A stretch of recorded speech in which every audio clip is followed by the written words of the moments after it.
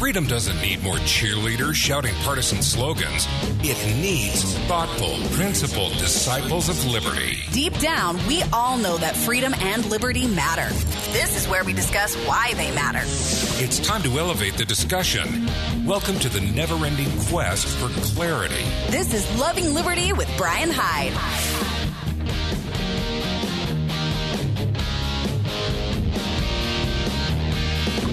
Hey, welcome to Loving Liberty. I'm Brian Hyde. Thank you so much for joining me. I'm not going to be taking calls in this hour. I'm still working through a very small technical problem that, the broadcast is going fine, but of course we record every broadcast for podcast at a later time. And if you call in, I cannot record the phone call. It's a complicated thing. I'm not even going to try to explain it, but essentially you would just hear me going, uh-huh. Oh, yes, good point. I can't say that I would say it that way, but thank you so much. Anyway, it's a one-sided conversation. Should be fixed sometime later this morning. But I do appreciate you listening. So do know, I have undying gratitude for you being a part of the program. So I was out and about last week. You know what I saw?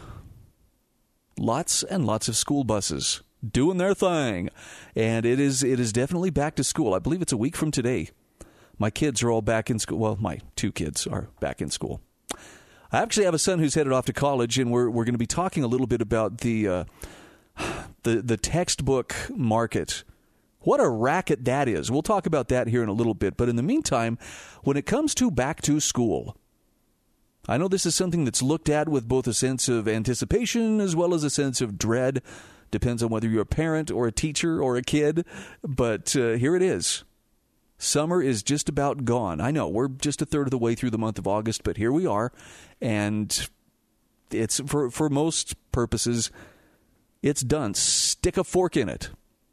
Carrie McDonald, writing for the Foundation for Economic Education, where she is their senior education fellow, has a great article about questioning the back-to-school default. Now, it might be a little bit late. You've got a week here to question that default. But listen to some of the points that she has to make here. She says, back-to-school time is upon us, and my Instagram feed is starting to fill with those first-day photos as a new school year begins this week in some parts of the country. Now, she says, for those of us who homeschool, we often get asked, so why did you decide to homeschool? Now, we respond with various personal and educational reasons, including the top motivator for homeschoolers on national surveys, concern about the school environment. But she says, what always strikes me, though, is that parents who send their kids to school never get asked this question. When was the last time someone asked a parent, so why did you decide to send your kid to school? See what she did? She turned that around. Why did you decide to homeschool? Why did you decide to send your kid to school? Which brings us to the topic of societal expectations and defaults. And this might make you a little uncomfortable because you're going to realize there's a lot of us who apparently are just kind of, well, everybody else does, and I don't want to stand out. I don't want to be weird. Carrie McDonald says schooling is the default. It's the societally expected thing to do. And it's also mandated of parents under a legal threat of force, so they may not think much of it. The trouble is that schooling is beginning to take on a much larger role in a child's life, disconnecting children from family at much earlier ages and for longer portions of a child's day and year. Even compulsory schooling laws are expanding in many states to begin at age 5 and extend to age 18. Now, she says she wrote an op-ed about this trend in Tuesday's Wall Street Journal, arguing that there are benefits to delaying early schooling for most children and potential harms with sending children to school early, such as increased ADHD diagnosis rates. And it can be worthwhile to question the default. In his book, Originals, How Nonconformists Move the World, Wharton Business School professor Adam Grant writes that a hallmark of originals and changemakers is their tendency to question and often reject societal defaults. Grant writes, justifying the default system serves a soothing function. It's an emotional painkiller. If the world is supposed to be this way, then we don't need to be dissatisfied with it. But the acquiescence also robs us of the moral outrage to stand against injustice and the creative will to consider alternative ways that the world could work. The hallmark of originality is rejecting the default and exploring whether a better option exists. Ooh, that's a great definition. Now, Carrie McDonald says better options than compulsory mass schooling do exist, and many more would be created if more parents would just challenge the default. She says we should be outraged that schooling has seized so much of childhood and adolescence, particularly when the results of all this schooling are lackluster at best and concerning at worst.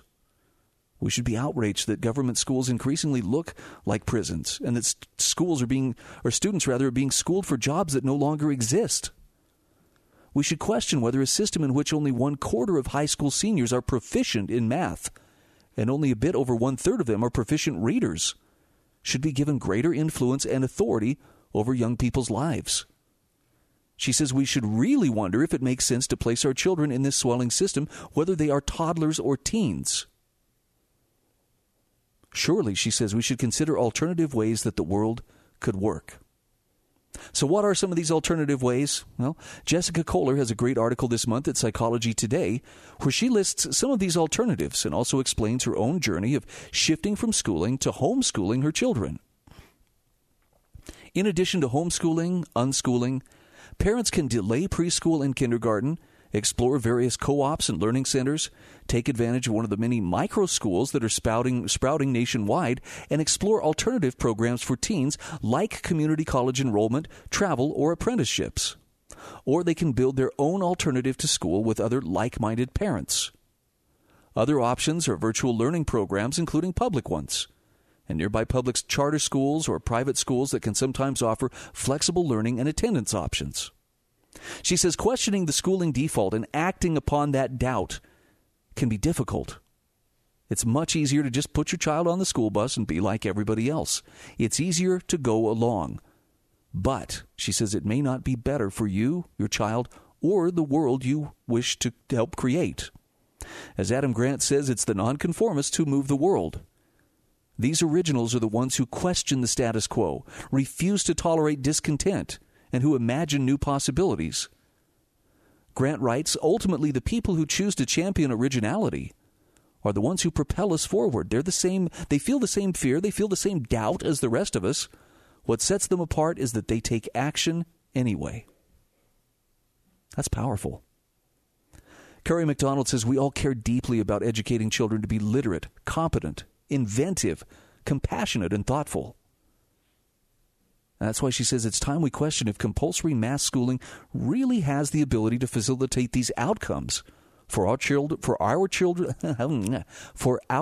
and others, or whether alternatives to school might do the job better. It's time to challenge defaults. I think about what she's saying here, and it rings true to me. And I mean, look, it's been a long time since I've been, a public school student. But every time this time of year rolls around, I get a whiff of, the diesel from the bus exhaust. Start noticing it's a little cooler in the morning, that sort of thing. Wow. There's a difference. And my mind immediately shifts back to, wow, I guess it's time to start getting ready for school. I don't know if you remember this. Do you remember once you graduated high school? And whether you went into college right away or not, but for those who maybe took some time off, the first time you did not have to go to school, either college or public school, didn't it seem weird to be going somewhere in the morning and realize I'm not going to school? Because it's the default setting. It's just what we would reflexively do.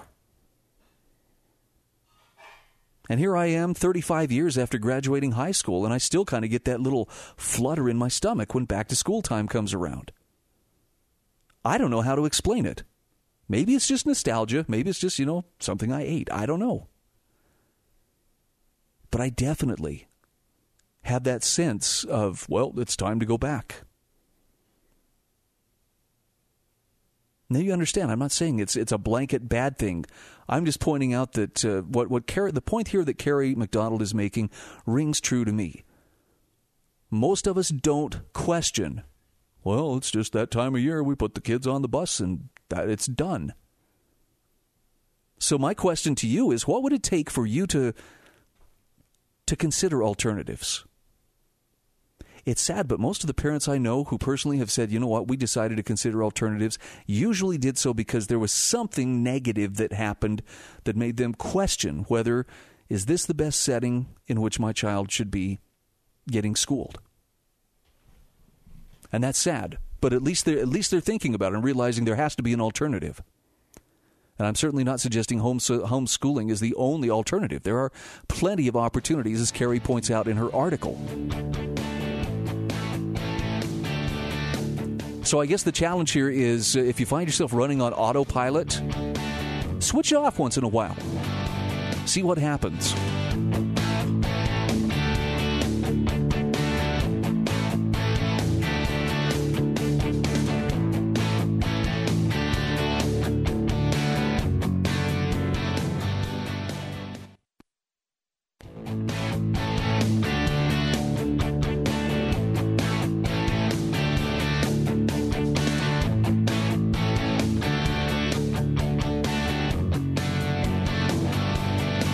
Hey, welcome back to Loving Liberty. I'm Brian Hyde.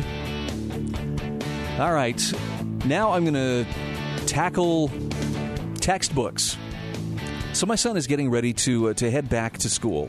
He's going to be attending Utah Valley University, big university in the corner of Utah where I live. And he's going to be taking some pretty heavy-duty courses, among them OChem, biology, and so forth. And you know, the one that's really, you know, concerning is some of these chemistry courses, because not only do you need the correct textbook, but often there's a key because there are different online resources that have to go with the textbook, and so there's a passcode that you have to have in order to be able to access the book correctly or the material. It's really quite complex. And as he found out, it is extremely expensive. Now, it's been a few years since I have been a college student and since I've had to go and buy textbooks and, you know, get ready for a new semester. But there's a lot of frustration with the textbook market where the textbooks, I mean, for those who don't know, you know, $300, that's a bargain for some textbooks. It's ridiculous. And then, of course, hey, but we'll buy it back from you at the end of the semester. Really? Yeah, you know, for $20. Oh, well, I'm glad somebody made out good on that exchange. There's a terrific article by Peyton Lofton. This is on Intellectual Takeout. No, I take it back. This is on fee.org. My apologies. Peyton talks about how the student frustration with the flawed textbook market is justified. But he points out that students aren't going to see lower textbook prices without new, innovative alternatives to the conventional textbook market. Here's how he explains it. He says, on Monday, dozens of student government executives wrote a letter urging the Department of Labor to block a merger between two giants of the textbook industry. Back in May, McGraw-Hill and Cenage announced they would be pursuing a merger as two of the 5 major textbook publishers that currently have 80% of the U.S. market. This merger would form the second largest textbook publisher in the U.S. Now, students are reasonably frustrated with the textbook market. They spend an average of $1,200 a year on books and access codes to online course materials. That number has risen by over 1,000% since 1977. Textbook prices are so high that students often sacrifice their grades to avoid paying them. A 2014 study from the U.S. Public Interest Research Group found nearly 2/3 of students decided against buying a textbook simply because it was too expensive. You understand what he's saying? Textbook prices are hindering the education of American students. But the students will still be stuck with high bills at the bookstore even if that merger doesn't happen. Major textbook publishers avoid direct competition with one another by not publishing in subjects where one company has found success. So students won't see lower textbook prices without new innovative alternatives to the conventional textbook market. And it's far from a free market. Senator Dick Durbin put it best when he tweeted, "We've seen what happens when there's too little competition in this industry. Prices soar, leading to more student debt." Senator Durbin's tweets indicate that textbook costs are a bipartisan concern, requiring a bipartisan solution. Here's what Senator Durbin had to say. "I'm skeptical that consolidating market power in the textbook industry is in the best interest of students in the long term." We've seen what happens when there's too little competition in this industry. Prices soar, leading to more student debt. So back to the article. It says free and open markets result in high-quality products and services to the consumer at a low cost. But the textbook market is one with a captive consumer base propped up by university bureaucrats and administrators. Prices run wild because students are unable to pick their textbooks. Textbook publishers are a cartel running rackets on America's students. A sales representative from a larger publisher even admitted his job is to find a way to buy off the professor. Now, considering the student loan debt is already at a crisis level in the U.S. with $1.5 trillion owed, students really can't afford to be further indebted by the textbook cartel. Universities and professors need to reevaluate their policies and incentives when deciding which textbooks to assign, and administrators should consider the needs of students and reject the bribes from textbook publishers. Professors should be celebrated, not reprimanded for finding less expensive textbooks to assign their classes. In order for prices to drop, the cartel's grip on students must be loosened. Now, here's what the writer suggests. Universities and students should work together to identify alternatives to the traditional textbook. Professors and universities around the country are switching to open-source textbooks. Open-source books are released online at no cost under a specific license that allows users to use and distribute the content as they see fit. University administrators should consider programs that make open-source books accessible to professors and students. Open-source solutions keep money in students' pockets. The University of Maryland's open-source textbook initiative has saved students an average of $141 per course. At 5 courses a semester for 4 years, students save an average of $5,640, or nearly 20% of the average student loan debt. Now, establishing open-source libraries is a daunting task, but where there's a will, or in this case an economic demand, you can believe there's a way. Universities can start by compiling what content is already available and then work with students to identify what content is still needed. They can then produce the needed content and library infrastructure using university funds or by partnering with private philanthropic organizations. For instance, the state of Washington partnered with Bill and Melinda Gates Foundation in 2010 to create the Washington Open Source Library. Now, the project cost $1.8 million, but it saved students $5.5 million in its first 4 years. Peyton Lofton points out that textbook prices are high, but preventing a merger between McGraw-Hill and Cenage does nothing to address the problem. University administrators must refrain from accepting big textbooks bribes and should instead embrace the market's innovation. Open-source libraries are low-cost alternatives to traditional textbooks, and students should be able to choose them. Well, there's an interesting thought.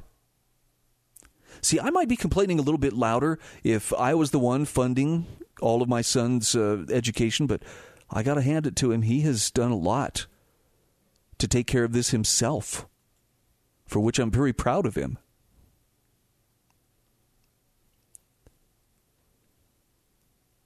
But I agree. If you want to see the prices come down, at some point you have got to get the free market involved. And if that sounds like blind faith in the free market, you know what? I'm probably guilty of it. But I'm more convinced than ever. You give people the freedom to innovate without having to get permission and without having to have this official or that official sign off and tell them, yes, you may proceed. That's when you start to find the best possible solutions. And some of it's disruptive. And the bottom line is, if there's a better way of doing things, I don't think the government should be in the business of preventing that from happening. Put another way, I don't believe government should be in the business of choosing or enabling the winners and the losers in the market. If there's a better way to do something, then by gosh, let people figure it out and make those choices for themselves. But for some reason, that's a pretty tough sell. Well, somebody might take advantage. Yes, they might. But in a free market, someone who takes advantage and is seen as having taken advantage will quickly lose their market share because people aren't going to deal with a crook. On the other hand, when you have essentially a monopoly that prevents any newcomers from entering the market or offering any kind of innovation, how is that not taking advantage? For instance, parents sending your kids off to college. Look at what your kids are going to be paying for textbooks. You don't feel taken advantage of? Please. This is Loving Liberty. I'm Brian Hyde. We'll be back right after these messages.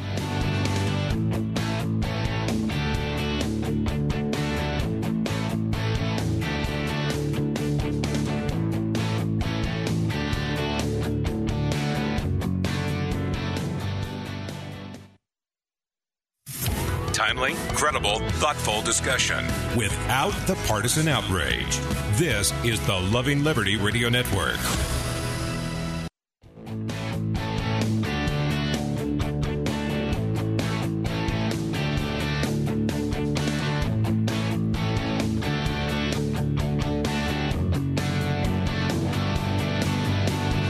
Well, hello there, and welcome back to Loving Liberty. All right, so I mentioned in the last hour, I actually traveled to southern Idaho over the weekend, spent a little bit of time with family, and actually got to run around some of my old haunts. I lived there for close to 20 years and got a chance to do a little bit of fishing. And I got to tell you, the nostalgia gets really strong sometimes, especially this time of year. It's such a beautiful place. I don't know how to put into words the smell of alfalfa fields, the sprinklers going at sunset. It's an incredible thing. And as I was thinking about the nostalgia, going past old haunts, pointing things out to my kids, yeah, that's where I went to school, and that's where my first radio job was, and this is where we ditched the cops that time we were lighting bottle rockets and almost got caught. It's just, I don't know, that's, misspent youth, I suppose.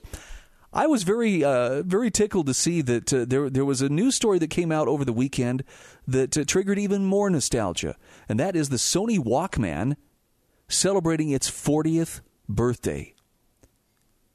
Because as an adolescent of the 80s, you better believe the Walkman was a huge part of my life and my friends' lives. I mean, once you had a Walkman, you were set. Prior to that, we were kind of limited to if we wanted to hear new songs. I mean, people had cassette decks. We had some kids had some really nice stereo systems, but you're not going to carry a stereo system around with you. And even a tape recorder, cassette recorder was clunky and looked silly, and it didn't sound that great. But with the Walkman, you had this little square box you could plug a cassette into, plug in some headphones, and rock out to your heart's content.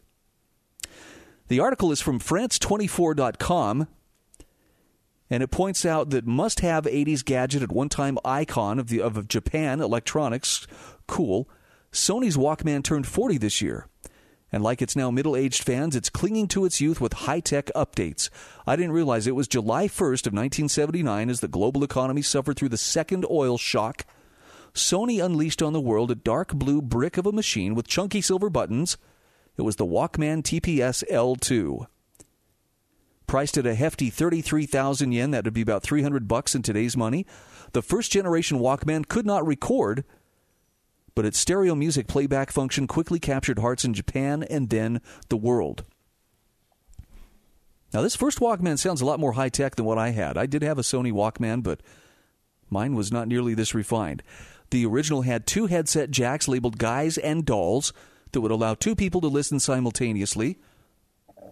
A bright orange hotline button could be pressed to lower the volume while the couple chatted. After a disappointing month when only 3,000 units were sold, sales exploded to eventually hit 1.5 million worldwide for the first model. The second model, the WM2, which came in red, black, and silver, chalked up sales of 2.58 million. Now get this. Over the following 4 decades, Sony sold more than 420 million Walkmen. They stopped counting the number of models they'd produced when it hit the 1,000 mark about 15 years ago. And the Japanese electronics giant chose the name partly because of the popularity of Superman at the time and the fact that it was based on an existing audio recorder called the Pressman. The word Walkman has since entered everyday language, but the device was originally called Soundabout, Stowaway, or Freestyle in some parts of the world. 51-year-old Katsuya Kumagi is now 51 years old. He said, "The Walkman is my youth," as he browsed an exhibition to mark the 40th anniversary of the first edition. He said, "It was always in my life." Scanning some of the 230 varieties of Walkman on show, which also offered nostalgic visitors the chance to play with some of the older models. As an 11-year-old, Kumagi could never afford a Walkman, and he envied the older kids as they whizzed by on roller skates while plugged into the latest sounds. He said, "I'm quite emotional. Memories from those days are flooding back, echoing the thoughts of many a middle-aged fan for whom the Walkman provided the soundtrack to their youth." Sony continued production of the cassette tape Walkman until 2010, long after the technology had been overtaken by the first compact disc in the 1980s and the mini-disc Walkman in 1992. And like many in the industry, the Japanese firm was shaken by the emergence of Apple's iPod when suddenly a listener's entire music collection was available on the move. But Sony has scrambled to keep up, and the latest high-end versions cost well over $2,000 and look more like a smartphone with a flash memory and high-res audio. It's a far cry from the earlier generations. Scott Fung is a 17-year-old also attending the exhibition. He's never known a time when people couldn't listen to music on the move, and said he only heard about the Walkman and was just keen to satisfy his curiosity. He says, "Ever since I grew up, devices have always had screens. They don't have physical buttons." Clutching his smartphone and gazing at the early Walkman on display, I can imagine how primitive that must look to him. He says, "When I was born, Sony Walkman was already not as relevant. It was not really a big part of my life." Apparently the student from Hong Kong listens to his music via his smartphone. But he said he revealed himself to be a fan of the older tech, saying, "I think this older design is really intelligent, where you can just play and pause, go back and forth in a song, which is very interesting to me. It's so cool." Now, he's not alone in his penchant for the old-school technology. A first-edition Walkman presented as new and never used, recently sold for 1.3 million yen, 40 times its original price. Sony engineer Hiroaki Sato, who worked on the early Walkman edition, said it would be quite difficult to replicate the technology now, as it would involve painstakingly reproducing high-precision components. He said the current versions would not likely exist in 40 years, as the recording formats and rechargeable batteries would undoubtedly have changed beyond recognition. But the old Walkman has stood the test of time. He said, "Repairing this, I realized it's an excellent machine. If we replace the damaged rubber belt, it works normally. It's just so cool." Yep. I don't know if it makes you nostalgic. If it does, then I'll know you're, probably fairly close in age to where I am. But that was one of those great rites of passage. Like getting a driver's license, going on a first date, getting your first kiss, those kind of things. But getting my first Sony Walkman. I remember going to some electronics show where they were... basically they were selling cheap electronics out of a semi-trailer. But I had that clunky, chunky, silver Walkman. The thing was built like a brick. And it went everywhere with me from about my junior year of high school on. Actually, I think it was my sophomore year when I purchased it. But I loved that thing. And I only found out a little bit later the really fancy ones. My friends, for instance, got the ones with the AM/FM tuner on it, which was cool. You could follow the high school championship basketball game or whatever was going on. What an interesting time. Somebody joked around once, well, I'm going to create a device that you put it on and lie down on your bed, and it just gives you the impression that you're up and walking around, looking at things. I call it the Listen Man. But I'm telling you, a generation with ear damage, or with hearing damage, rather.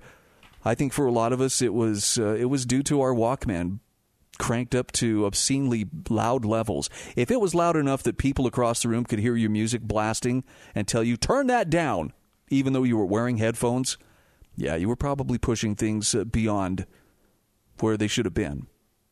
On the bright side, audiologists are probably making a pretty handsome living off us right now.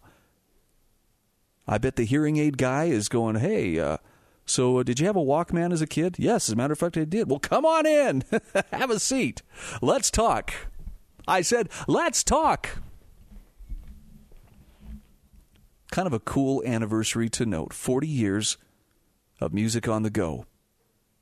And yet, look, I'll tell you, when I travel, when I go somewhere, now I've graduated to the smartphone, and I put everything on my iTunes. I don't know what it's going to be now, Apple Play or Apple something. Anyway, it's all changing too quickly, but probably where one cassette would hold, maybe 12 songs if you were lucky. I've got somewhere north of 1,100 songs on my smartphone. It's crazy. I can take a nice 4-hour flight, 5-hour flight, and never hear the same song twice. So I do appreciate where the technology has gone, but it's kind of fun to look back at where we were. And maybe for some of you that would be reminiscing about, oh yeah, we went down to the record store and bought the 45 and came home and put it on the hi-fi and, played it on a turntable. What's crazy to me is how, the more new things come around, the more we kind of want to return to our roots. And I have friends who are audiophiles who have actually convinced me that there are certain songs or certain types of music that sound better on vinyl, warmer, more rich on vinyl than they do in digital format. Maybe they just have the power of suggestion, but it really does sound that way to me. We'll be back after these messages.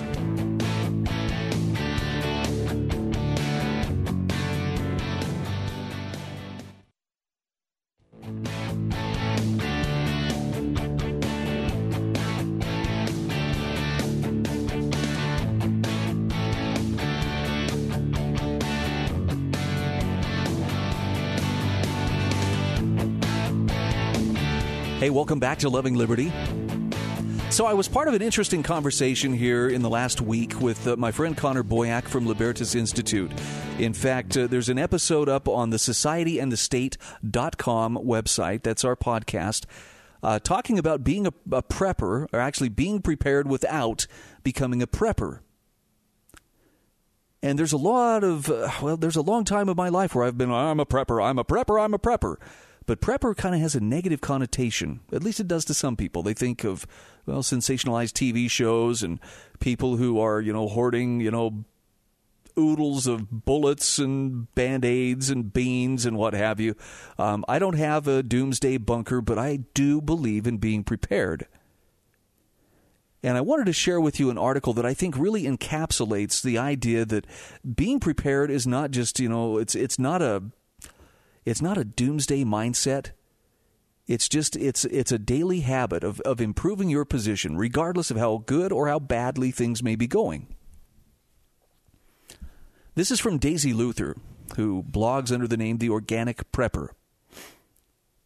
And she talks about how for some people preparedness is the big things, the well-stocked retreat home, buying another firearm, a super fancy generator. And while those things could certainly be classified as preparedness endeavors, it's not the expensive, dramatic gestures that make us truly prepared people. She says the way people spend their time before an emergency is the real key to survival, and that's something no amount of money is going to buy. It's the little daily habits that become an innate part of your everyday lives. Habits that may not even be noticeable to someone outside the lifestyle. Now, she doesn't use the word prepper in a pejorative term. She says real preppers, the ones you should look to for advice if you happen to be new to preparedness, are the ones who quietly conduct their daily lives with an eye towards readiness. Not only are these the qualities you should strive for yourself, but they are also the qualities that can help you determine whether someone is the real deal or just an armchair survivalist. Here's a couple of examples. Prepared people think beyond plan A. The point here being anytime one disaster occurs, several others are bound to follow closely in their wake. One of the most dramatic examples was the tsunami that followed closely on the heels of the 2011 earthquake in Japan, resulting in one of the most horrific nuclear disasters in the history of the world, Fukushima. But she says it doesn't have to be on such an epic scale to qualify. No matter how excellent your survival plan is, if things go awry, you should be able to immediately accept that monkey wrench and adapt your plan to it. Prepared people understand that even the most perfect plans can go wrong, and they're willing to abandon it and act on the fluid situation at hand. Here's the second point. Prepared people react calmly. Panic is what kills.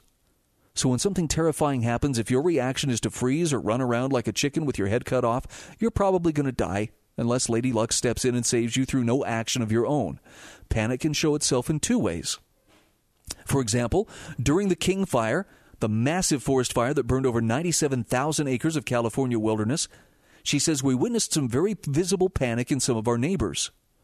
When we got the first evacuation alert, a notice that evacuation was highly likely within the next 24 hours, a woman who lived down the street was wailing and sobbing as her husband tried to pack up their vehicle. She was rendered absolutely useless by fear. Now, as Daisy Luther points out, alternatively, panic can manifest in the inability to act. In psychology circles, completely freezing is called tonic immobility. It's a biological impulse related to an overload of stimuli due to extreme stress. It can also show itself as an irrational sense of calmness as the brain denies the reality of a horrible event that is truly happening. In her book, The Unthinkable, Amanda Ripley wrote about the cognitive dissonance experienced by some in the World Trade Center on 9/11. She says, the story that stands out in my mind the most was the one about the people in the World Trade Center who described the last time they saw some of their coworkers. There were many people who simply could not accept the fact that a plane had crashed into the building and that they must immediately evacuate. They gathered their belongings, they tidied their desks, they finished reports. They didn't feel the same sense of urgency that those who survived did, because the situation was so horrible they just couldn't accept it. Their inability to accept the scope of the danger caused many of them to perish in a tragic incident that other people who acted immediately survived. Now, Daisy Luther says you can enhance this ability to accept events and act calmly by thinking through the possibilities ahead of time and considering courses of actions while your pounding heart isn't pumping vast amounts of adrenaline through your veins. Prepared people know that the ability to calmly accept the event, make a speedy plan, and then act on that plan, that's the key to survival. Number 3, she says, prepared people are critical thinkers. And she says this is an important skill. Those who passively accept everything they see on the TV news are missing the concept of propaganda. 6 enormous corporations control just about everything you see on mainstream television. Through this control, they can promote their own desired agendas by putting their own spins on events. They can influence how the American people think about guns, about our nation's enemies, about the food we eat. It's vital to think about how these corporations earn money through advertising dollars. Will they really show the truth if it negatively affects their advertisers? And the same is true of nearly any situation.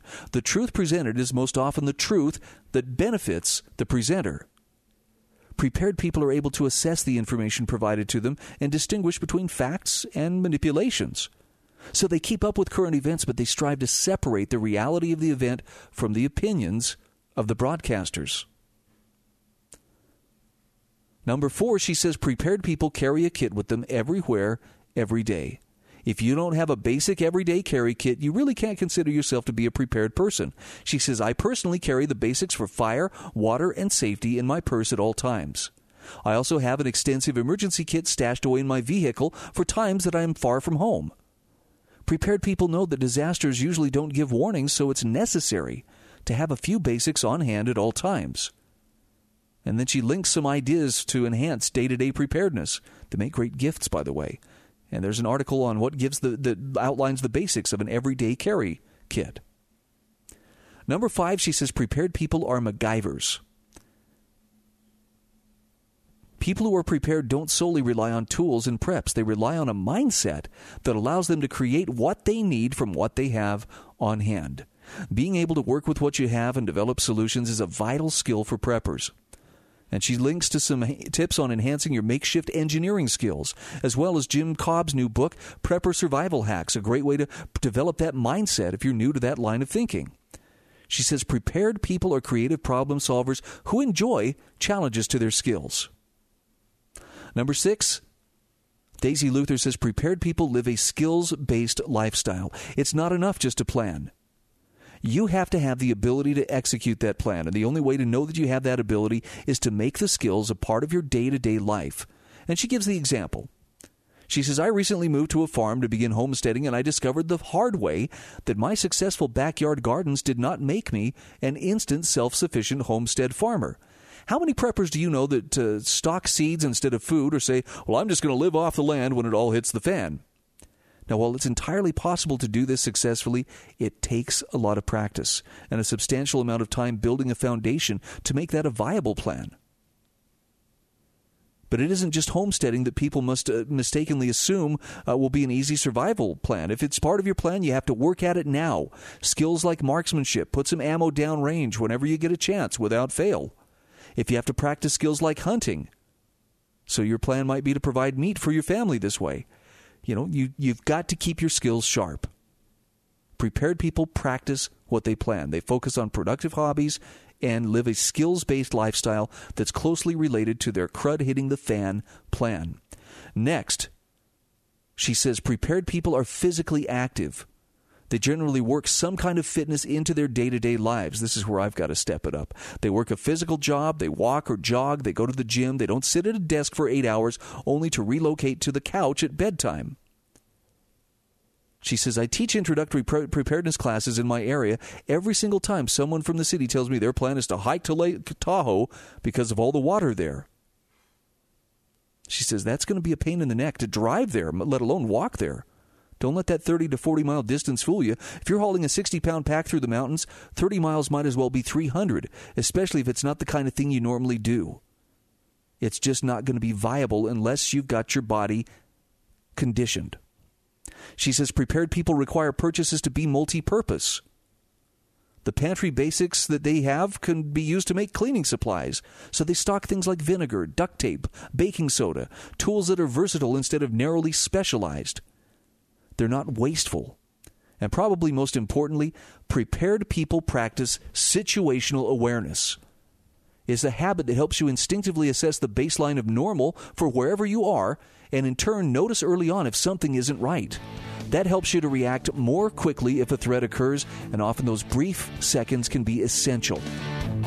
I'll have a link to her article, 10 Daily Habits of Prepared People. I think it's very worthwhile. I hope you find it as useful as I did.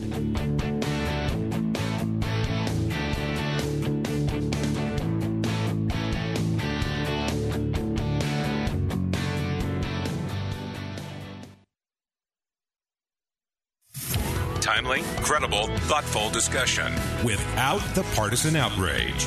This is the Loving Liberty Radio Network.